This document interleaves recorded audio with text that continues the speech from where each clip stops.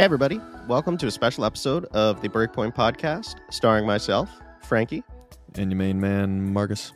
That's correct. And we are doing this special episode because there was a bit of breaking news that happened overnight from Tuesday into Wednesday. The current world number one on the WTA Tour, reigning Australian Open champion and reigning Wimbledon champion, Ash Barty, has decided to step away from the game and retire at the age of 25. She said in her interview, quote, "I don't have the physical drive, the emotional want, and kind of everything that it takes to challenge yourself at the very top level anymore. And I think I just know that I am spent. I just know physically I have nothing more to give, and that for me is this success. I've given absolutely everything I can to this beautiful sport of tennis, and I'm really happy with that." So, Marcus, this obviously is a pretty big shock to the WTA Tour and to tennis as a whole, and quite frankly, to athletics as a whole. It's not very often that an athlete who is, I believe, not even at the peak of her powers steps away from the game like this. It's very reminiscent of Justine Henin's retirement in 2008, Bjorn Borg's retirement in the men's game pretty much almost 40 years ago. So, yeah, I just kind of want to hear your general reactions. What do you think? Obviously, this was a lot to take in, and we had just spoken about this on our latest podcast, wrapping up Indian Wells, about how the women's game was heading into a golden era with Ash Barty, Iga Swiatek, and Maria Sakkari emerging as this sort of like really potentially good big three going on in the women's game. Yeah, I mean, listen, it's a disappointment for sure. I mean, as far as being a tennis fan, right? Ash Barty plays a very unique style of tennis that is extremely attractive to watch, and she's a very, very fierce competitor. Just seems like a really good human being as well. So the women's game is definitely going to miss her. As far as my reaction to the news, I wasn't really that shocked because this is not the first time that she's quote unquote retired from tennis. She took a hiatus from 2014 until 2016 to play professional cricket, which she was extremely good at, by the way. So it seems like tennis has never been an ultimate priority in her life. She just happened to be really good at it and just kind of pursued it. But it seems like that she wants to pursue other things in life, which I absolutely respect because the grind of the WTA and ATP Tour, for that matter, is extreme. You're traveling around the world basically, like I'm going to say around 40 weeks out of the year, maybe 30, but still you're traveling all over the place. You're never at home.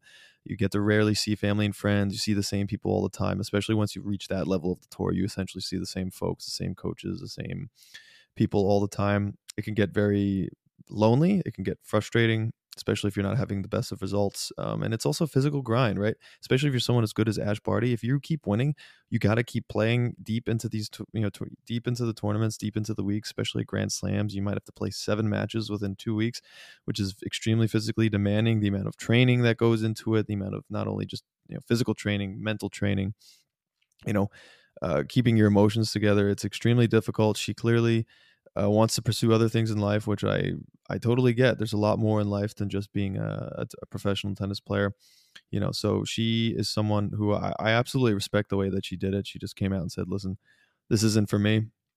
I've done what I can, but I want to pursue other things in life.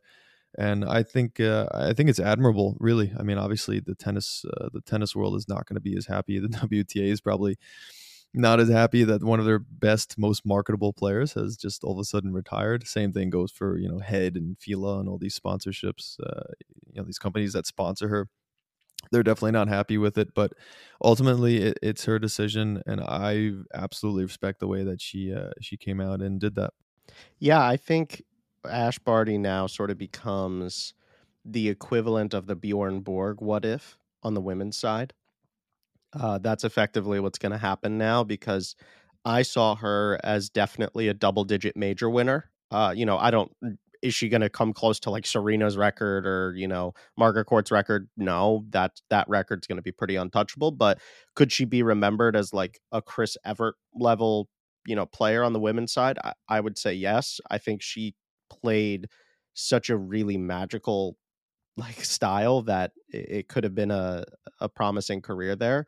And that's not to say that she didn't have a good career. She had a fantastic career. She's going to be in the Hall of Fame. Like, you cannot write the story of tennis without Ash Barty being written somewhere in there for this era. Um, but I agree with Marcus in the sense of this isn't entirely surprising because it's happened before in some fashion. Like, it was always very clear to me that Ash Barty was never like fully, like, tennis was never her complete life, in the sense of like it's Roger Federer's complete life, Rafael Nadal's complete life. Like, they don't have a life outside of this. Like, tennis is their everything. Serena, like, tennis is her everything. Like, Ash Barty, it was always very clear, like, tennis is not her everything. She was really a fantastic cricket player. She's super into her family and outreach and like being a figure, and having a positive influence in her native Australia.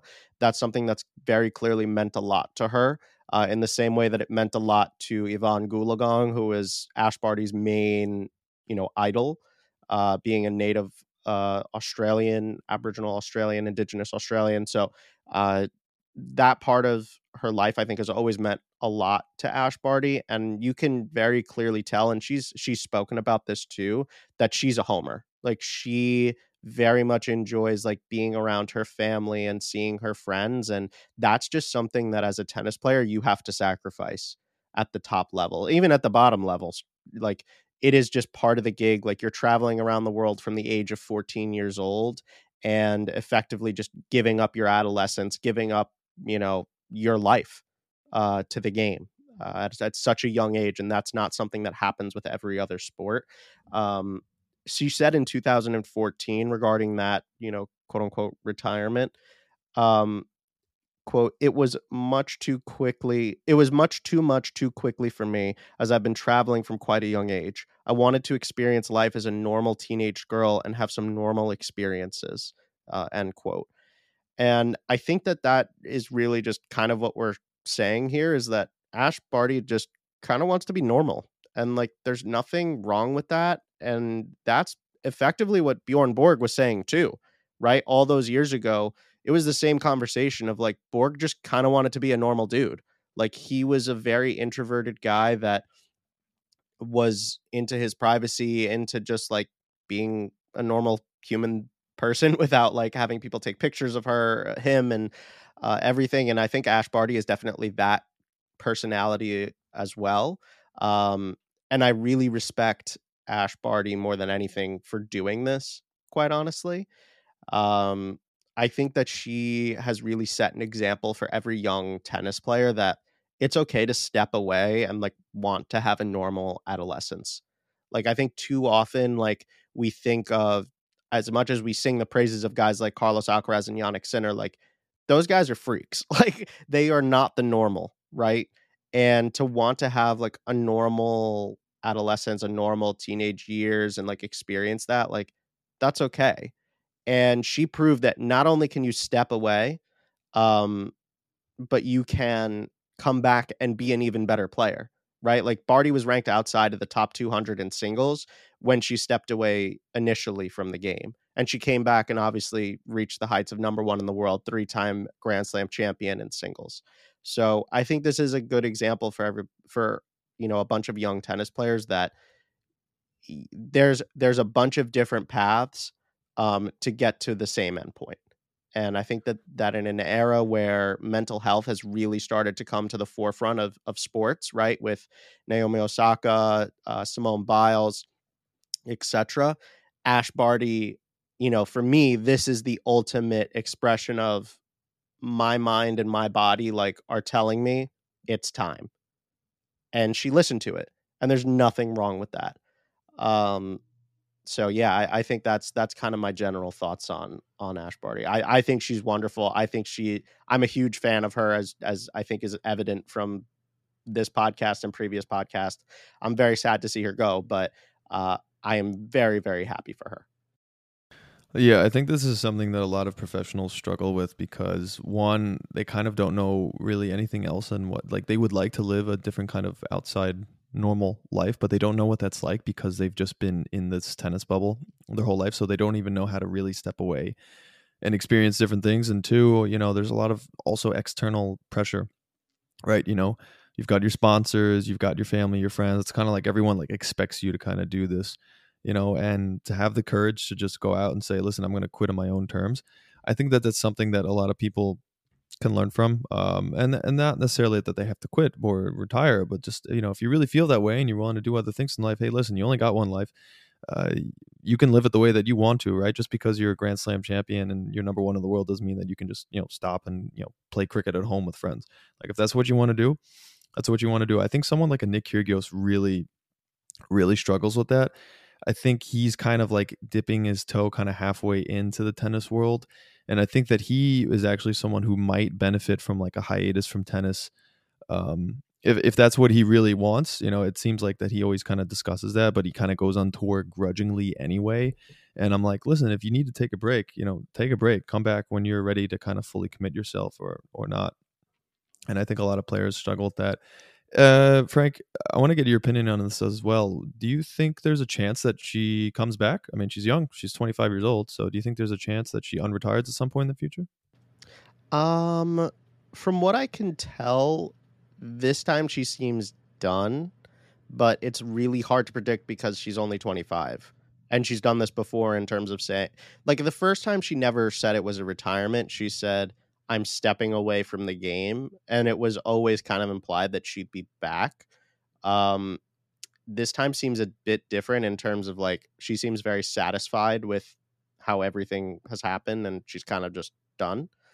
Um, so I would say no. I think she's done. Like I think, we're good here, but I could see her maybe coming back in like a doubles capacity. That I could actually see because I think maybe like the team aspect of it would bring her back to the game and that's something that she does enjoy, right? Like even from that was her first like breakout was being in a double setting. So I don't know.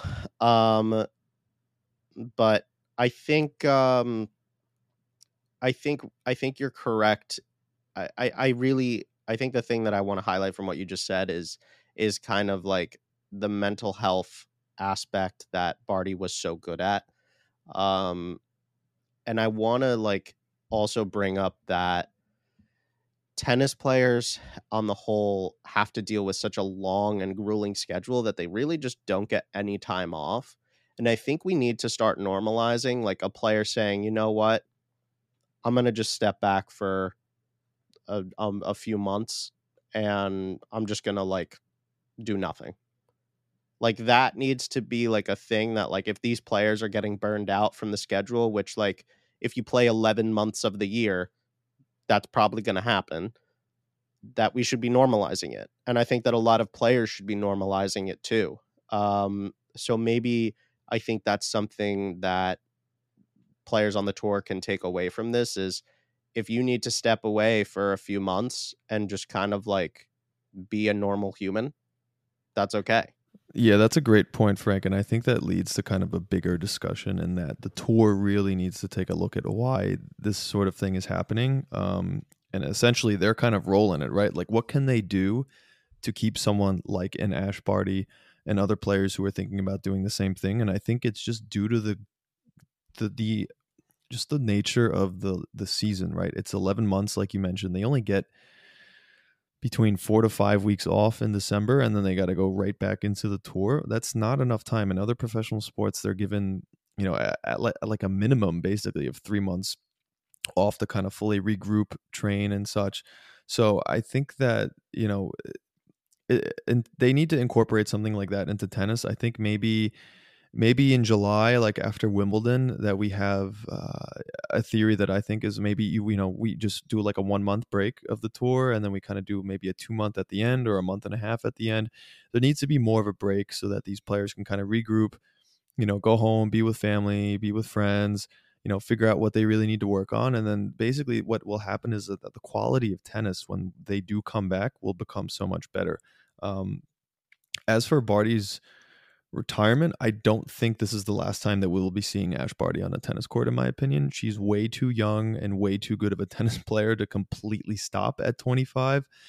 Um, I think that in a few years she might have the itch to kind of come back and try it again. This happens quite often. We've seen this with like Kim Clijsters a few times. Justine Henin, actually, when she retired the first time, she did come back a second time. I think that Barty will get the itch. I'm not saying it's going to be, she'll play for another like 10 years after that, but she'll get the itch and come back and play a little bit. I mean, it's her choice. If that's how she feels and that's, what kind of she's feeling in the moment. And it's like, yeah, you know what? I'd like to go back on tour for another couple of years. I think that she will do that.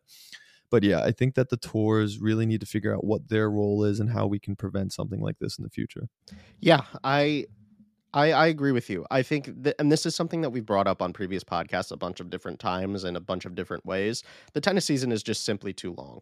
Like it's just way too long. Like even these soccer players, right, over the past like 2 years because of COVID, effectively haven't had an off season with international tournaments and their regular season just like kind of blending into one. Like they haven't had an off season in like 2 years.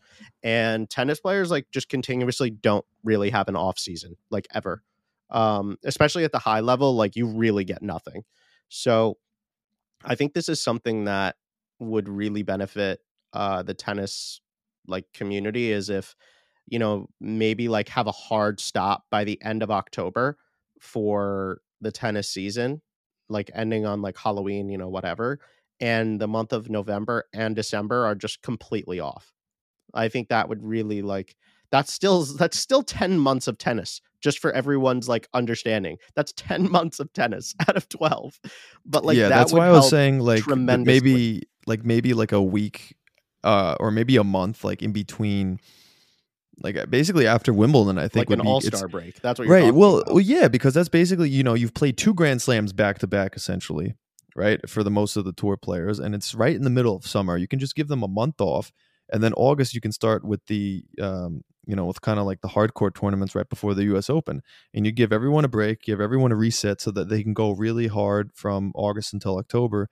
I think that just makes more sense. Or we do kind of two intermittent breaks, maybe after kind of like Indian Wells right before the clay season. We give them like, 2 weeks off and then they can start the clay season. I don't know. They got to figure out something, because if we want the longevity of these players to last, they got to do something different that is going to also incentivize players to train and also play better. Yeah, I'm with you. Um, I could see the breaks working out pretty well. Like if you had like 2 or 3 weeks, like during this season, like during like basically right now, like you said, like right after Miami, or if you had 2 weeks like in between the European season and the North American hardcourt season, like that's another one super easy to identify. There's just a bunch of different ways that you could make this work, that I think would be beneficial for the game as a whole, moving forward. So um, I think that's all we've got here, but we wanted to get this one out for you guys because this was pretty big news. So it's not very often that like the best player in the world retires at their prime age. So thanks for listening. If you have any notes for us, if you have any, feedback, please let us know. DM us on Instagram at Breakpoint Podcast 7. You could also email us there. I don't know why you would though, but it's available if you want it. Um, but another thing, wanted to say thank you to you all. We have reached 100 Instagram followers, so that's pretty exciting. Big news there. We love that. Still haven't gotten a carrier pigeon, but that's okay. We'll live. We'll take the Instagram followers instead. Absolutely. And we are now at 875 listens. So, guys, thank you so much for tuning in and listening. And yeah, we hope that you keep enjoying our content. We got some really special stuff coming up. So, stay tuned. Including some guests. We're gonna have some guests on, so that's gonna be different. You'll hear another voice that's different than mine, going off on tangents.